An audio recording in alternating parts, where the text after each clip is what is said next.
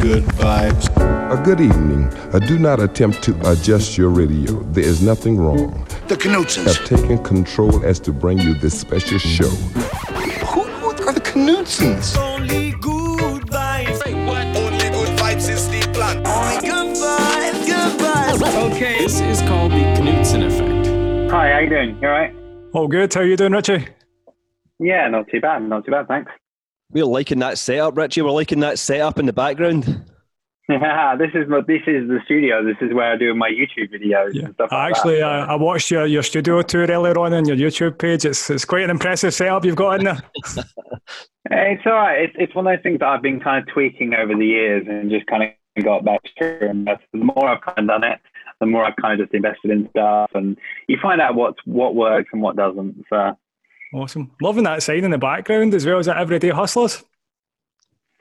Yeah, it's just a vinyl sign on the wall. Yeah, I got it done a while ago. I like that. I kind of like the logo. I thought the logo was quite cool. And I thought, I'll just get it on the wall as well. So nice one. Is that your label, Richie? Everyday Hustlers? You release music out on that? Yes, it is. Yeah, I started it about 3 years ago, I think, probably. We had about 12 releases on it, and I kind of took a break from it because there was just so much going on. I didn't have the time to kind of properly kind of do stuff with it.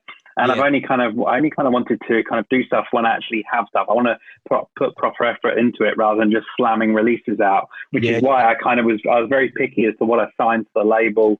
And I kind of took a break from it for a little while. But in the new year, I'm going to be relaunching it with some new tracks of my own. So, yeah. Excellent. So have you been keeping yourself busy this year throughout the whole coronavirus pandemic? Yeah. I mean, God, it's made me productive. Like the first month or so, I don't know how you guys felt, but like the first month, it was like, oh my God, what's going to happen? Gigs are gone and all that kind of stuff.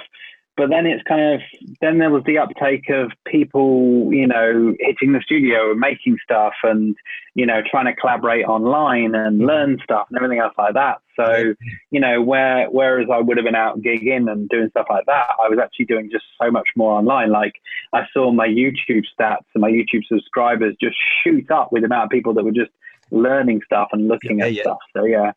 It was it was pretty crazy. So I threw myself into making content for YouTube, doing some more courses, doing some more stuff for Pioneer and things like that. Yeah, just kind of keep myself busy. How about you guys? Yeah, all good. So you've been keeping yourself busy with the tutorial side of things as well. You've got loads of great content on your YouTube channel. Yeah, I've just been pumping it in. Like I started the year off. I set myself a challenge last December to do a tip a day in January. So every single day was a new quick tip, and so I had to record literally 30 tips in. And that was a real drive to get that all done. And I was still halfway through July trying to find the last videos to go on July. So that was kind of what pushed me really into it. And then I kept going. I tried to keep doing, keep up with the content. And yeah, it's crazy. I've jumped God knows how many subscribers this year, which has been really cool. So I like to keep myself busy, and I get a lot of joy kind of doing that kind of stuff, like putting the tutorials out there and things like that. So it's good fun.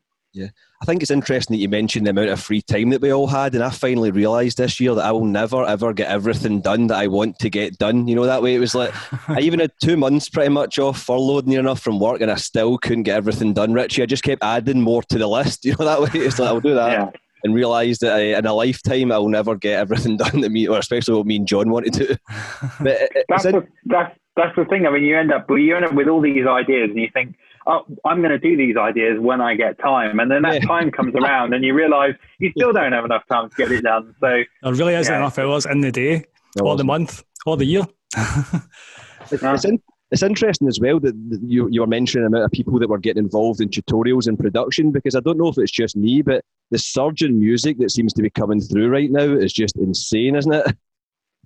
Yeah, I mean, it's strange, really, because I know a lot of the big artists, well, not even just big artists, a lot of artists are sitting on a lot of music because, especially with club music, there's not too much point in putting club music out at the moment because there aren't clubs to go to. but it has kind of opened the door to artists making stuff that maybe they wouldn't normally do. So more experimenting a bit more and, you know, playing with different genres and stuff, which is why kind of a lot of people are kind of coming up with not necessarily pop music, but stuff you can listen to on Spotify rather than necessarily, you know, hammering club music. Yeah. We were talking to Mark Knight a while back, and he said the same thing, though. People are kind of concentrating on just getting back to making like music again type thing instead of really working on the club tracks, getting back to making those kind of timeless tracks again. Yeah, well, it's songs, isn't it? That's the thing. That's what they everybody's kind of getting back to, actually writing songs rather than just writing a club banger that's going to do the job for maybe a couple of weeks and then somebody's going to move on to something else. And I've always had this argument that like you won't remember 90% of the tracks you played in a year because they're just so disposable. And I think what Mark's probably on about is the fact that it's, you know, people want to write stuff that's memorable. When we start thinking about songs and dance tracks, especially that are memorable, we're going back 5-10 years to kind of think of something that really sticks in our head. So I think if anything, hopefully this what's happening at the moment is kind of making us really focus on writing good music rather than necessarily just stuff that works in a club. Yeah, we've also had to be a lot more sociable this year. Usually we just hide in dingy, dark clubs we don't really have to talk to many people. But now me and John have had to come on camera and actually talk to people. So it's been a daunting experience, but we're getting there, Richie. Yeah, well, this is the thing. The amount of people that I used to teach, like at a DJ production school, and the amount of people that used to come up to me and say, you know, well, we've seen your videos on YouTube and stuff like that. How are you so professional? How can you just do that? And I said, it's just a case of just doing them. Like the more you do them, just the better you get. It's not, you know, it's not rocket science. It's just the fact that you do it more and more, and it just becomes easier and easier to kind of talk to the camera and present stuff and talk about stuff. Like the whole idea of me standing in front of a room of people teaching them how to do production or whatever, you know, 15 years ago would have scared the living daylights out of me. But, you know, it's one of those things that you kind of work yourself up to, and you only really kind of do when you do it. The same with gigs. I mean, most DJs are introverts, and when it comes to a gig, you know, most producers don't ever like talking to people. But when you're out on the decks, you're playing to 500, 1,000, 5,000 people. Yep. You're not an introvert then. You know, you're right out there on the main stage. Yeah, that's very true. Actually, yeah, I think people have just embraced it in different ways this year, haven't they? And just tried to make the best out of it, really. But what we've also noticed with the people we've had on the show, they refer back to the tutors, because you've really come into your own, you guys, with helping inspire people while they've had the time to write new music. And we like to pay respects to guys like yourself who've put the effort in to help pass the knowledge on, you know? Yeah. This is the thing, like, I mean, people always... I think producers mainly get worried about all their kind of secrets, all the things they do.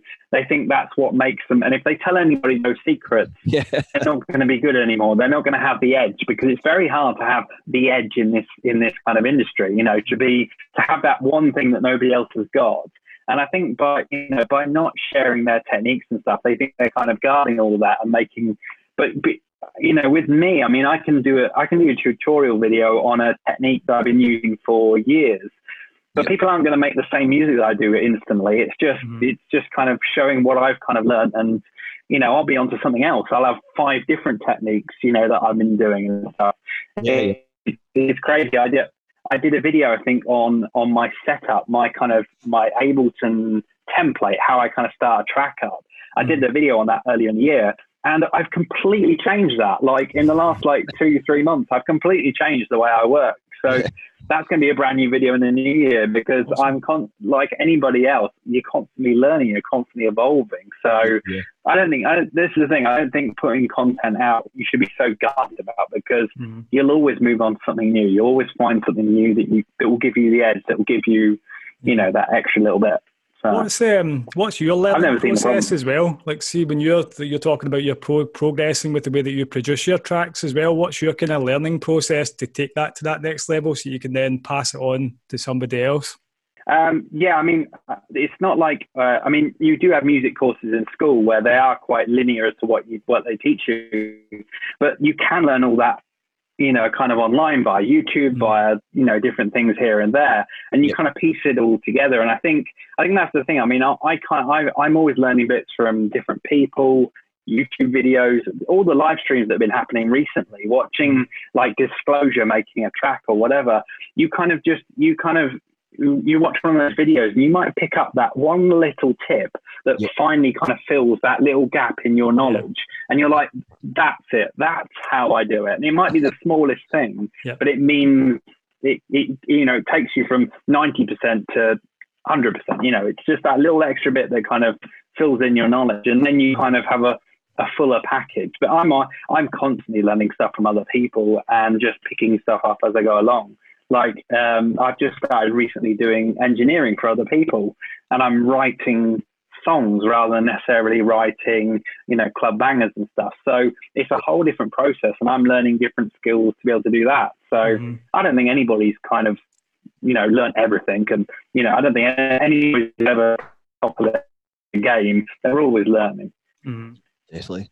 Yeah, me and John have spoke about this before as well. It's all about just managing your time well and focusing on certain skills each time. I think you can get overwhelmed quite easily as new producers with the amount of content that's actually out there and the amount of the stuff that's the software that's available to you. It's quite overwhelming at times.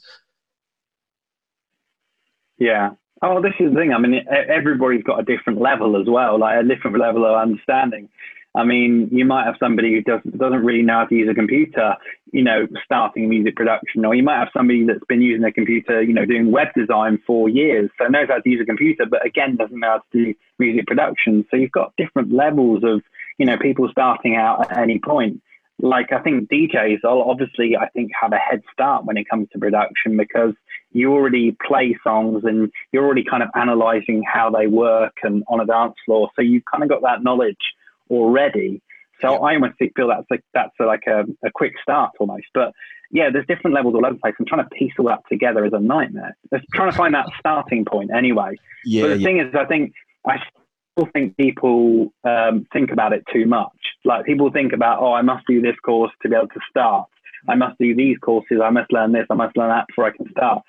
When I first started producing, there wasn't even YouTube. So like I just had software that I found on the back of a magazine, and I just played around with it and saw what came out. YouTube. Yeah, exactly. Like the real cheap ones, the terrible bits of software that were, at the end of the day, if it inspires you, if it kind of gets you going and gets you interested down that route, then it's great. And I think, it's just a case of, I don't know. I think a lot of people nowadays are very impatient. They want to know how to do something, all of it right away. And I think you just got to experiment.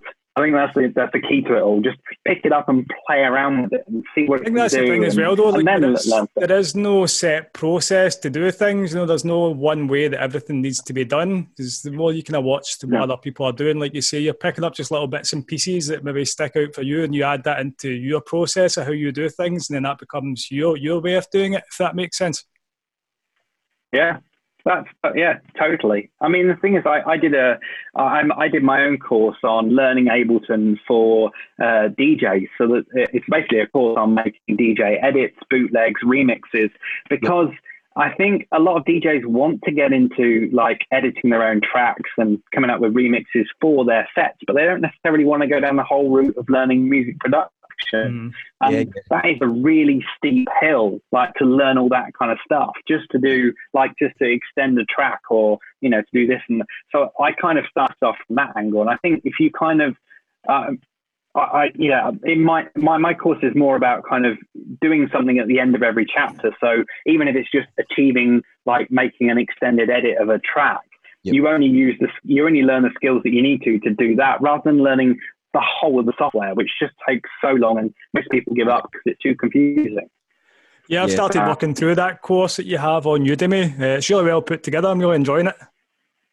Thank you. Yeah, I've had some really great feedback, and I think it's kind of tapped into a lot of people who maybe have found other courses a bit too complicated.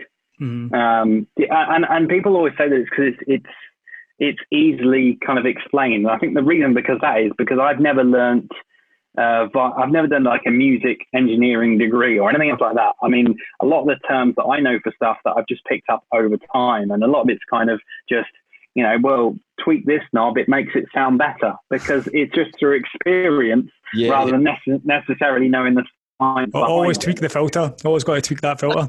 John loves a filter. Yeah. Oh, John doesn't stop using the filter. I'm a big fan of the filter. Filter addict. That should be a new alias for you, John. The filter addict. That's a keeper. I'm keeping that one. The filter addict, definitely. Gonna go solo. Registering out. The Knutsens are no more. We're broken up. John's gone solo. It's a filter addict. How was it you get started, Richie? What was it kind of inspired you to even attempt production then? Where did it kind of begin for you then? What were we talking about, those early programs like EJ and I think it was Music 2000 on the PlayStation from many moons ago? Yeah, I mean, it was all those kind of like really cheap kind of music making software, which was basically just a bunch of loops that you dragged onto a page and put them all together. There was nothing really, kind of composing. It was just kind of just chucking stuff together, and it probably sounded terrible. Yeah. I mean, I went to uni and I did a media degree, so I had a whole cross section of video and photography and graphics, and music was part of that. And one of my music tutor on that, he really got me thinking outside the box on kind of music, and I think he kind of spurred me on a little bit more. I mean, I was making like weird edits of TV jingles and stuff like that. It was just weird. I kind of just when I first started, it was more a case of I've got this software. Let's just chuck some stuff into it and see how it sounds. Yeah. And I'd just play it with my brother and it'd make him laugh, and that's how I kind of started with music production. But it wasn't until I suppose I started. I suppose when I first started playing like gigs, like DJ gigs, because I started DJing around about the same time. When I started playing DJ gigs, I realized I was playing in a commercial club, and I realized I couldn't get dance edits of commercial tracks. There wasn't that many great remixes around. So I ended up just like editing them together. And that was I was doing that for about 5 years, just making edits of commercial tracks that I could play out. And some of those those were all over the internet and radio at the time and stuff. But it was just through the fact that I needed something to play out in the clubs, and it wasn't there, so I kind of just started making my own stuff. I think it was around about the time when like CD players started being used in clubs. Mm-hmm. We could use writable CDs to kind of finally play stuff rather than having to get a dub plate done or a set of 500 vinyls, which is not cheap. That would have been pre-Ableton as well. That would have been before Ableton as well. That was. So I made most of my stuff in Sony Acid. Do you remember Acid? Oh yeah. I didn't really use it that much. I think I'd used it a couple of times, but I didn't really get into it. Yeah, Acid was a great program. It was originally by a company called Sonic Foundry, and then Sony bought it. But actually, some of the team that worked on Acid went to go on. Like they started up and made Ableton. Like kind of started. That's why it's kind of got a very similar kind of feel. It was mostly about samples. It was mostly about working with audio. It did have some MIDI support, but it was mostly about audio. So it was great for edits and things like that. Yep. And so Ableton was like this natural progression. So Ableton was a bit of a game changer when it came out, really. Yeah, totally. Yeah, I think I remember the Sony. It's amazing bit of software.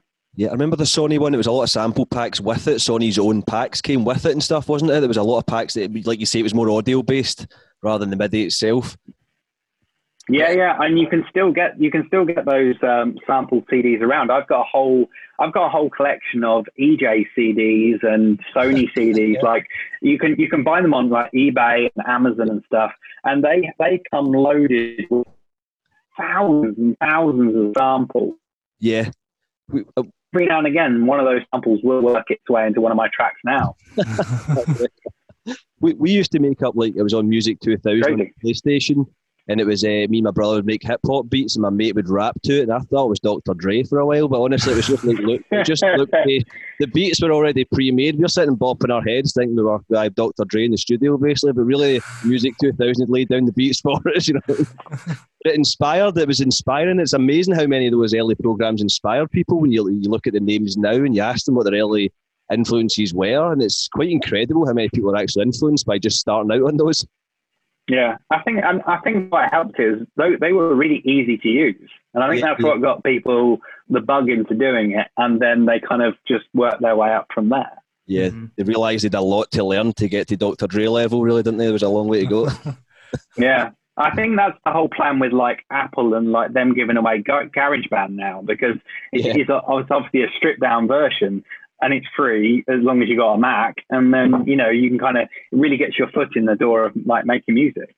Yeah. It's so accessible now compared to what it was like 15 or 20 years ago.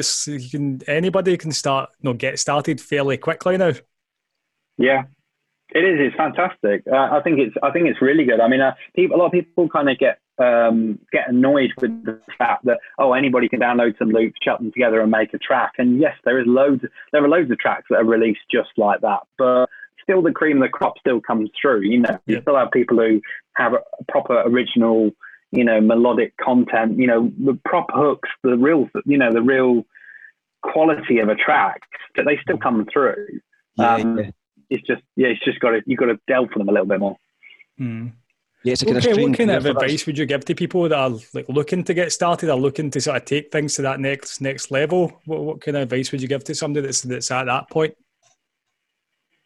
I think it's just a case of just starting. Like if you're thinking about doing it, don't think about I've got to do this, I've got to do that course. Just go straight into it. You don't have to be great at. I think a lot of people are kind of I don't want to kind of show myself up. I don't want to look. I don't want everybody to hear my rubbish that I'm coming out with, because you will be rubbish when you first start. You're rubbish when you start anything. Yeah. Like when you first got into a car, when you learned to drive, you were rubbish and you didn't know how to do it. But you had lessons and you kept on with it. You kept practicing and you passed your test. And so much so that when you're driving, you don't even think about it anymore. And that's the same for music production. You just got to get in the car and start driving it, and just play around with it.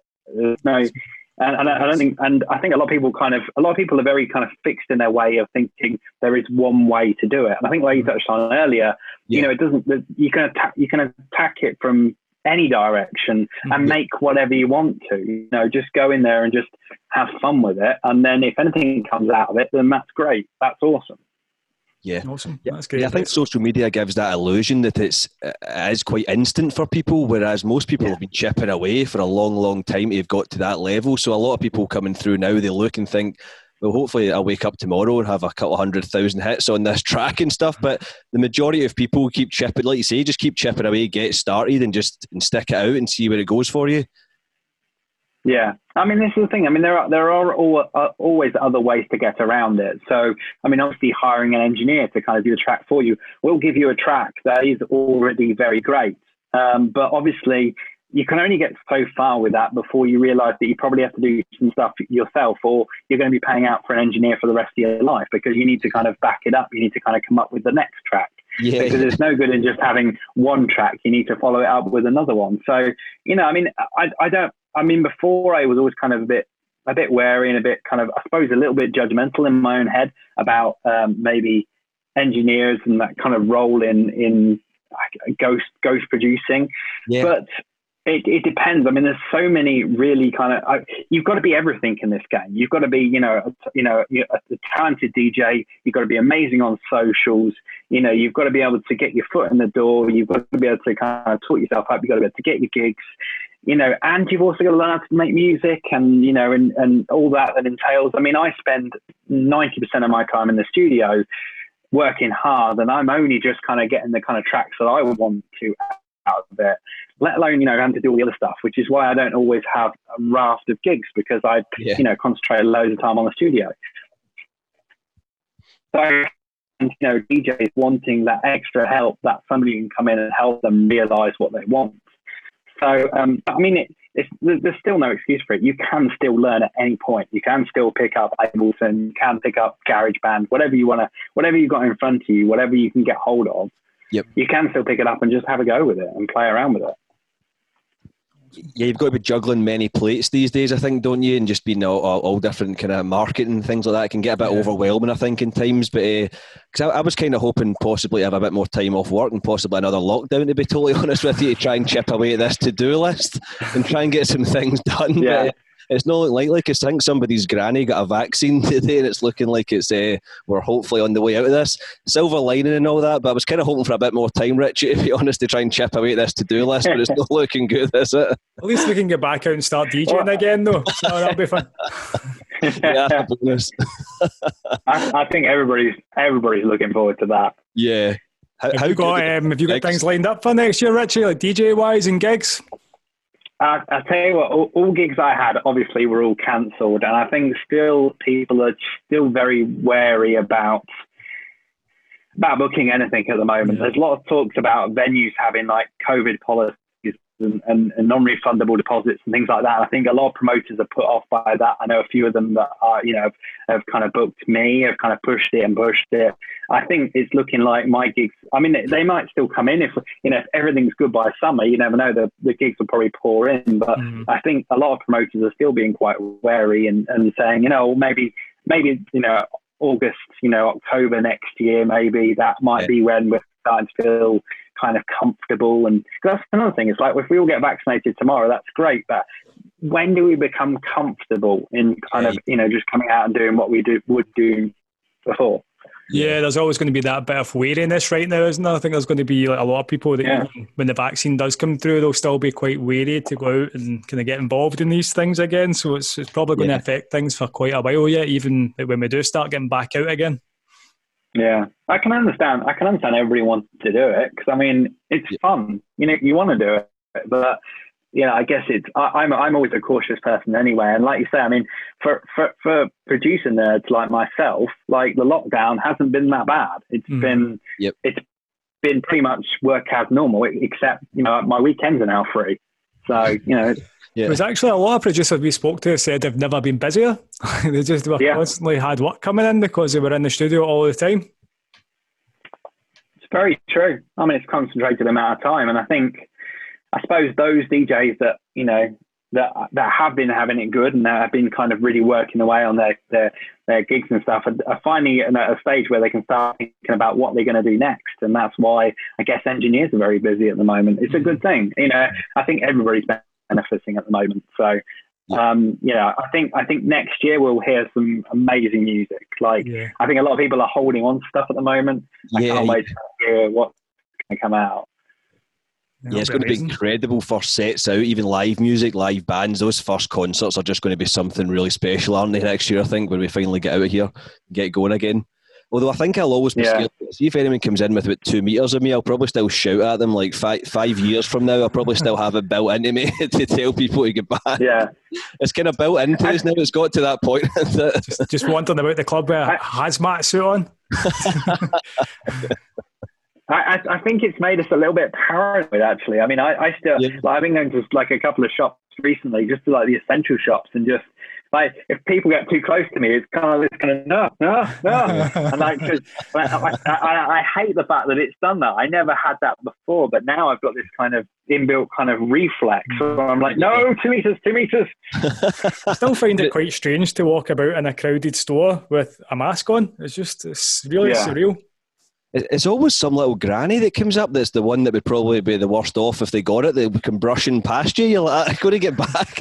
I'm doing it for your benefit here. So it seems to be that way, but it is built into us now, I think. Just it'd be funny to take a little while to shake this off, I think, wouldn't it? Yeah.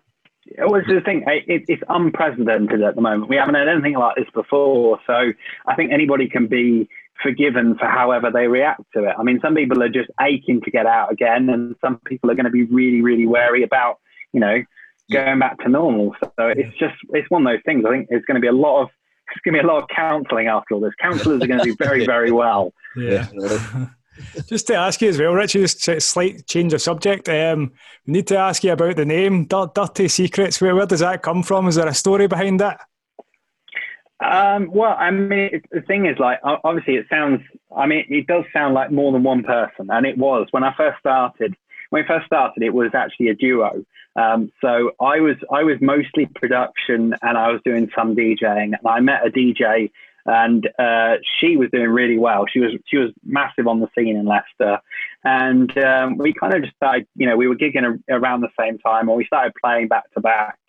And it was just kind of cool. We kind of really gelled, and we thought, well, let's do a duo. And we kind of came. I don't even know how we came up with the name Dirty Secrets. It was just literally one night after a load of drinks, and there was no real kind of magic moment where it kind of came to us. It was just like, oh yeah, that sounds cool. That's when you get the best ideas.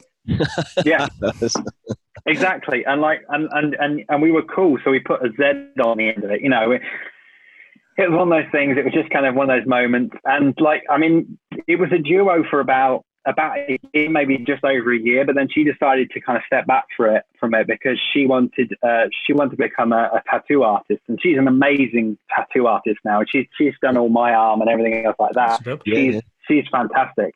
But yeah, she decided to step back, and I obviously by that time I put a whole load of releases out. So I was like, well, I'm going to keep the name and just keep on with it. And so it's been Dirty Secrets for over myself on my own for at least 10 years now. So it's been busy. Just when John sent over the message and it came through as Dirty Secrets, I was thinking, John, where's this going? What kind of text is this? What you want to talk about on Zoom with me tonight? Yeah, it's one of those things that like it's one of those things that always leads to the question in like interviews, like, what are your dirty secrets? And you know, well, now that you mention it, Richie. Yeah, I think I give enough of them on my YouTube channel, to be honest. But that's the thing. I mean, it's one of those names that I've just kind of run with. I mean, I do have some new stuff in the pipeline, which will probably be under a different alias. So I'm still with Dirty Secrets. I'm still like putting stuff out as Dirty Secrets. I think I always will do, because I've got a sound, and that's kind of Dirty Secrets kind of sound. But there will be some new stuff that I'll be doing under a different alias. Is that a different type of sound that you're going for with the different alias? I think it's more listening music rather than clubbing music, rather than bangers. It's actually, because I found I've always kind of fought against myself, where I always like to kind of almost write a song. Like whenever I get a remix through, I'll use all the vocal because I love having vocal in a track, and that's because I feel more. I like to write something that's memorable, and I want to write a song rather than just a club track. Yeah. The Dirty Secret stuff, I mean, I could keep with that, but I think it would make more sense to do it out on a new alias. And I'm also going to be working with some singers and things like that, stuff that I've not really done much before with as Dirty Secret. So just to kind of keep that clear boundary between the two. Yeah. Awesome. Am I right in saying that you are a Pioneer representative as well with the technology you use and stuff? Yeah. I've been working with Pioneer for a good many years now. I mean, it was. I have a friend who works with Pioneer, and I've always been kind of this evangelist for technical equipment, DJ equipment anyway. And going back over years, I mean, it's not on my current YouTube channel, but the YouTube channel I had before. When YouTube first started, I was actually doing kind of DJ bits on there. I worked with several companies over the years, and I have a friend that was working at Pioneer, and he's worked his way up as time's gone on, and he kind of knew that I was still into, I was into my gear and stuff like that, and he kind of got me involved with it, and I kind of I've just had a really tight relationship with them since. I mean, the main bit of kit that I always kind of talk about is the DJS 1000, their sampler, and I kind of did the first showcase video for that, which was really cool. I really love doing that, and I think it's because I do see myself as a producer DJ, and bringing those kind of production elements into your set is just really cool. So as soon as they kind of like launched that, I was like, yes, that is everything. That is everything that I want. So it's been a privilege kind of getting involved in that, and that's just kind of led on to other things. So I've kind of just been working with them ever since. In fact, I've got the synth they made, the AS1. I've got a preset pack coming out for that within the next week. Have they made a so. synth I've now been as well? I'm still working with them quite a bit on that kind of stuff. Yeah, I do have it here actually. I'll just conveniently reach to the other side of my studio. Yeah, Set up. Oh, okay. Oh, brilliant. Yeah, it's this little thing. So it's the AS1. It's this tiny dinky little synth. Uh-huh. Wow. And yeah, it's a mono synth. It's got like Dave Smith filters in and everything else like that. But it's got a wonderfully kind of warm sound, and it's great for bass. It's so good for bass. Brilliant. Well, that's interesting. That's interesting to see Pioneer reaching out with these with the synth world, because it's so popular again. With the hardware seems to be making a comeback again now, doesn't it? Yeah, it certainly does. I think it's strange because I mean, look, it's a lot. Obviously, I think it's because you can, like you touched on earlier, you can just get the software and you can produce a whole track just in software, and it's so easy to do that. So I think some people, to kind of stand out a bit, are now going back into getting instruments and external equipment. So it makes them sound different and makes them stand out. So yeah, there's a big push in it at the moment. So it's great to see. It's nice to kind of see that hardware coming back again. Yeah, it's interesting. You know, like having that on like while you're doing your set as well, as we say, just that gives it that extra dramatic effect to the whole performance you're putting on. Yeah. Well, that's the thing is, I mean, you can just, you've seen, DJs over the years, you can just mix on 2 decks, but obviously there's been DJs, who mix on 3 decks, 4 decks, use effects units, DJs who use laptops and stuff. And I think it's just a natural evolution of, where stuff is going. I think it's just nice to kind of bring some live stuff into the set. I mean, I think there's an argument all the time that DJing become too easy. And I think if we're going to bring like syncing into it and everything else like that, then if it's saving you time from like obviously beat matching, then you can probably do some other stuff whilst, in that time that you're saving. So having those kind of production units where you can layer some samples over the top, it's cool. I think it's brilliant. I think it's the future. It keeps things interesting for the DJ as well, when they're always kind of getting to be more creative on the set and when they're working the decks. Yeah, I think so, especially if you're a duo. I mean, there's nothing worse than if you are going back to back with somebody, you're just standing around for 6 minutes while they're mixing in a track. Ordering the coffees. Yeah. Iced teas, John. Yeah. I mean, God, with like DJing has become really quite easy to do now. I mean, obviously there is still song selection and everything else, which kind of really makes a set. But if you're a duo, then, there's going to be a lot of time where one person is not going to be doing too much. So it's great to be able to have that extra level of something that they can do and, bring something to a set. And also it's kind of cool just to have a live element rather than necessarily everything being kind of pre-recording, having something that's kind of different every single time. I think that's really cool. Paul, order one of those Pioneer synths. with the DJ duels, I find it interesting just to change John's pitch or his tempo just as he's on the decks and he doesn't actually realise that I'm completely wrecking his mix for him. Did you realise that before, John? Not before, but I do now. I'm going to remember it. That's how I keep entertained with a back-to-back. You always leave me the worst ones to mix as well. You always hold those mixes well together, considering I'm changing the tempo behind your back. It's a challenge for you, John. No, I think the Pioneer have got a really great ecosystem as well with all the technology they've put out there, because they're really catering for everybody, from the person that's just starting to like total professionals like yourself that are showcasing the kind of high-end products as well. And everything seems to be well integrated together. It's like when you go from one unit onto another one, it's not like a whole new massive learning curve. Everything kind of makes sense. Yeah, I think it's great for, especially with the all-in-one controllers are fantastic for people coming through, like young DJs and stuff. It's still not cheap, but it's cheaper than getting a full club system. And I think, like you say, I mean, it's pretty much got the same controls there. If you did walk into a club, it's not going to be as difficult to kind of pick it up. Like when I first started DJing, I had belt drive, turntables at home, and you walk into a club and they've got Technics, and that's like a whole different experience. Yeah. And of course, if you haven't got pyrotechnics then or direct drives, then you're completely screwed because it's a completely different way of touching the record, and you can be a bit more harder with a direct. Yeah, you always had to be drive. very gentle with the belt drives. It was like just blow on them. Exactly. When I first got out to clubs and I was using the Technics, I was like, I was being really kind of gentle with them, and everyone just, you could almost just spot a belt drive DJ from a mile off because you can just see them just.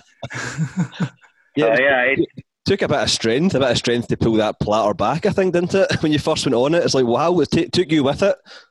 Yeah, it took a full team to carry a Technics 1210. They're so heavy. Yeah, it's crazy. And I remember turning up at a venue and they had the Newmark decks. Was it Newmark? I think it was Newmark decks, and they were direct drives, and that was a whole different experience as well. It's just and he can take a great DJ, a fantastic DJ, and make them sound terrible because. It's just a completely different experience. But I think with the Pioneer decks and stuff, I think, everything kind of works hand in hand. Even if you've just got a basic controller and you're using the record box software, you still got the same kind of stuff, same idea when you walk into, a pair of CJs. So it's not too difficult. With the entry-level controllers now, like the functionality you get with an entry-level controller is actually a lot more than what you had like 15, 20 years ago with 2 record decks and a mixer. And it's a fraction of the cost as well. Oh, definitely. Yeah. I mean, the controllers you can get for dirt cheap. And even if you went for a previous generation one off of eBay, you're talking nothing for them these days. I mean, all you need is a decent laptop, a half decent laptop with record box on, and you've got all the functionality, really, enough to kind of at least get an idea of what you're doing. Mm-hmm. We can just thank Pioneer right now. Thank you, Pioneer, for making our lives so much easier than what it was before. Because me and John were just talking about that the other night. I was saying to John, when you turned up to the club and there was an Allen and Heath mixer with about 8 channels and 5 of them were falling off and there was bits all missing and you were just looking at it your first couple of gigs and you just wanted to cry. It's like, what's going on here? So, you know what I mean? You've spent hours, days, months learning your own equipment, and then you turn up at the club to something that's had a few beers spilled on it and the faders are falling off, and it's just like, so thank you, Pioneer, from the bottom of my heart. Thank you. Made life a lot easier. There still seems to be this divide though between Pioneer and Allen and Heath. I mean, the amount of DJs, especially tech house DJs, for some reason, like a number of them that I talk to, they always prefer the Allen and Heath mixers, and I'm not 100% sure why. I really don't quite know. I've always been a Pioneer person, and luckily it is kind of industry standard. You've got to go out your way to get that Allen and Heath mixer in. Yeah. But yeah, I don't know how I don't even know how I'd deal if I had an Allen Heath mixer in front of me now. I'd be there for about 5-10 minutes trying to figure out what it does. What it does. I always got annoyed by the way that they used to cue the headphones on Allen Heath mixers. It was a really strange way of doing that. Yeah. I think I've only tried them once or twice, but it was a long time ago. I can't even really kind of remember how it was usable. Yeah, I remember them being fun and games. I remember learning that the hard way, John. I told you about that one when I flicked the fader over and thought I'd mixed it perfectly for the other track, but I'd turned the wrong fader up. It was just silence on the one that I thought was about to play. And it sounded great in the headphones, though. It sounded beautiful in the headphones. Not so much in the club, though. But I think that's it. Yeah, I think just simplifying the equipment has made things, and like you say, free up a bit more time to focus on other things, really, isn't it? Yeah. Oh, exactly. I think this is the thing. I mean, a lot of people kind of, I suppose the old school that have learned how to mix, to beat mix, with vinyl, the hard way. Those are the people that kind of get annoyed by sync. But I really don't think that beat matching is as big a skill as they think with DJing. I think it's one of those things that, yes, I mean, it's fantastic. You can do it and you can be put on to some vinyl and you can mix, and you can go on to CDJs and you can mix. Mm-hmm. But you're very rarely going to be put to that test. You'll be put in a club where you've got some CDJs and you can just use them. The only argument I have for it is that if you are going to use things like sync, then you better be doing some other stuff with your time. Yeah. doing it because you're lazy, then Yeah. it's a bit of a poor show. Really. Yeah. But I think is I honestly don't use sync between two CDJs like this. I know the facility's there, and I kind of see it, but I never usually use it. The only time I ever use it is when I have the DJS, and I will have that synced to whatever deck is playing, just because I've got all the samples there. I don't want them to run out of time. You know, I'm doing complex things with that. I don't want it to go out of sync. If you're making a track in Ableton, imagine trying to beat match 12 different layers at the same time as components. Yeah. It's like, why would you do it? Like, you imagine Chemical Brothers with their massive setup, and every single element is just running out of time. It would just be, it would be a stupid thing to do. Those shows would be completely different. Yeah, that's why. Yeah, exactly. It would just be, it'd be very random. It would be very avant-garde, I think. But yeah. At least it would look like you're putting the effort in, though. You're trying to do Sitting up something. there sweating. I know. Yeah. That's like DJ nightmares right there, isn't it? I'm the same though. Like I still like to beat match. Just I feel like you listen to the music a lot more and you get a bit more into it just by matching those beats. Like, and it doesn't really take you that long anymore either. Like once you've kind of got that skill, you can do it fairly quickly. I just find that I listen to it a bit more intensely when I'm matching the beats at the start. Yeah.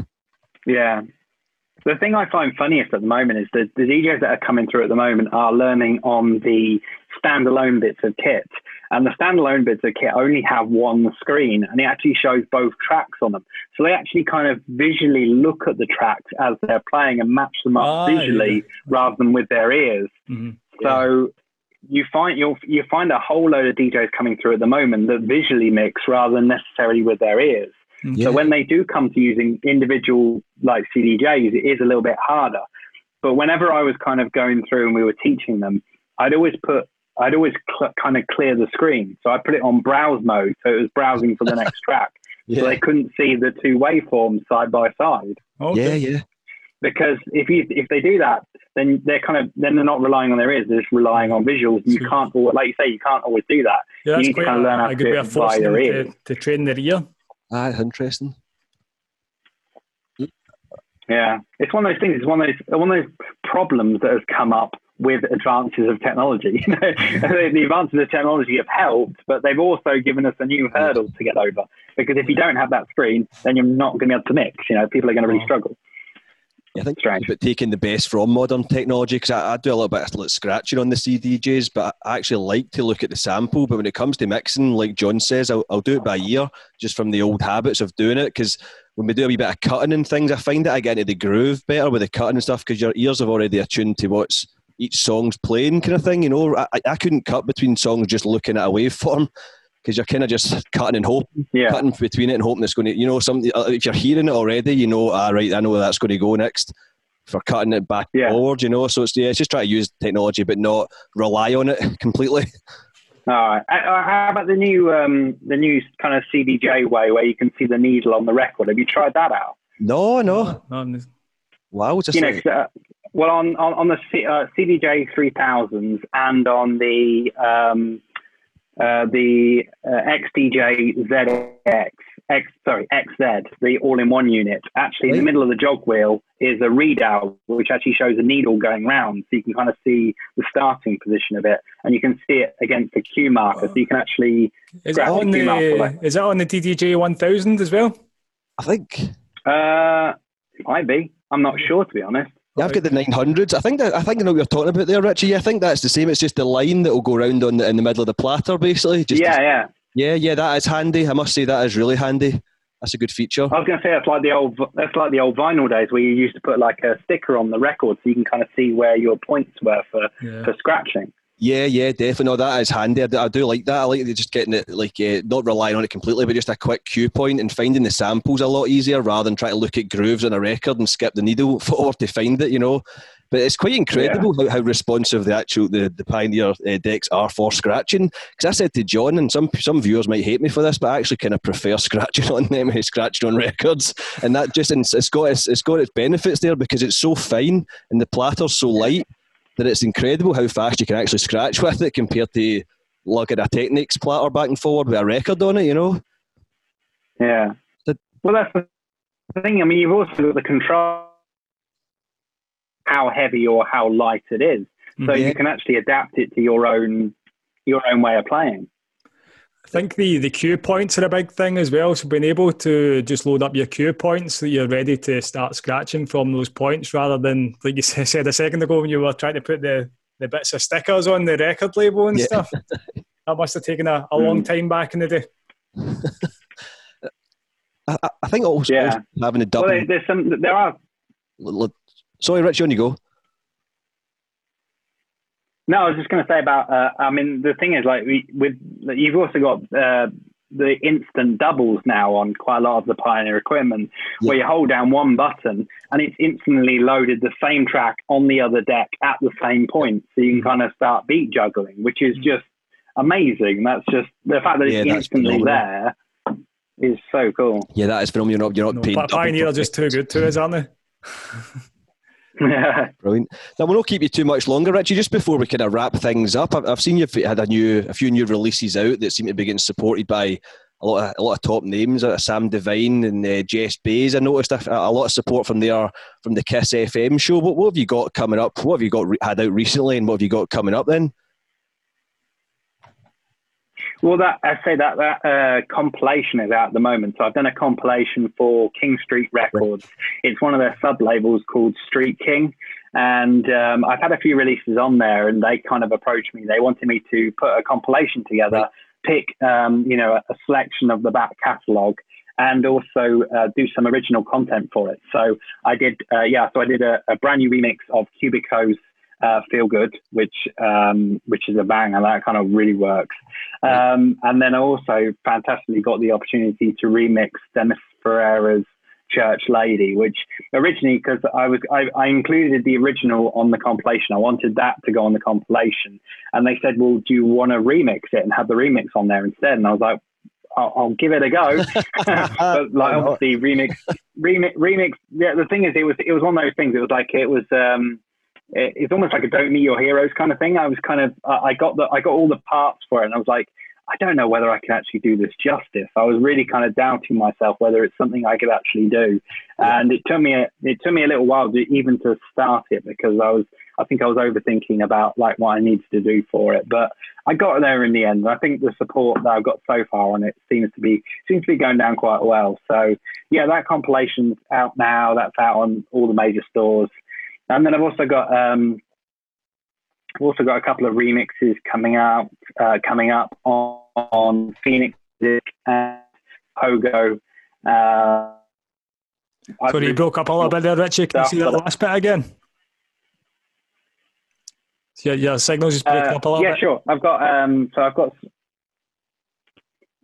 some remixes. I've got a remix coming out on Phoenix Music. Well, coming up on Phoenix Music. And then also one on Pogo. Those are two are coming probably in the new year. And then I'm just working on new originals. I'm trying to really kind of sit down and write some like a whole load of decent tracks that I really feel good about. And like we said, we've got enough time at the moment that I can actually really spend some good time, coming up with ideas and then finding out which ones are really the best ones before I go forward. So yeah, I've got lots of new stuff in the pipeline. And probably a lot of it will go out on my label in the new year. Right. And where can people find out more, Richie? Where can people go to find out more about you and your music then? Anywhere really. Facebook, Instagram, YouTube. Obviously, my YouTube channel I mentioned. But that's more. On my YouTube channel, I kind of concentrate a lot more on my kind of educational stuff, studio stuff. Like usually with say for example, the two remixes I've just recently done, I'll be doing like a walkthrough of how I made them on my YouTube channel. So you can find me on YouTube, pretty much anywhere, any social, just type in Dirty. So are you putting out new tutorials as well and new courses? I have been tempted to do another course. I've on how kind of popular that DJ course has been. I think I've had over 900 students on it now. So yeah, I'm going to see about following it up, but I'm not quite sure what with. So that's a great course that's had a lot of great feedback as well. So I think is it Udemy that people can go to get involved on that one? Yeah, Definitely Udemy. You can find links to it probably on my Facebook page. I'm usually posting about it on there, or you can find it on my YouTube channel. There's a link to it on there. But on Udemy, I think it still is one of the highest rated ones on there. So if you go into the music production category, you should be able to find it in there. Excellent. Superb. Unreal. Thanks for taking time out, Richie. Have a chat with us this evening. It's been unreal. It's a good chat. It's like three kind of music geeks chatting about music. It's been brilliant. It's been great fun. I tell you what, I can always geek out. I'm always happy to talk tech and just rabbit on for a while. It's quite funny because on my YouTube channel, I always get comments, and literally just the other day was a comment underneath one of my videos saying, "You talk too much," which I thought was great. But it's my channel. It's what I do. If you don't want to see somebody rabbiting on for hours and hours about nothing, then get somewhere else. Richie, that person was just having a bad day. Don't take that to heart. They were having a bad day. No, that was. There's always someone to have a bad comment on YouTube. Well, they probably didn't even watch any of the tutorials. It's funny. I get them through all the time, and they do make me laugh. I find it funny. No, thanks a lot, Richie. It's been an absolute pleasure chatting. No worries. Thanks very much, Richie. Take care of yourself. Speak to you again soon. All right, Richie. Take care. Catch her on. No worries. Take care, guys. Take it easy.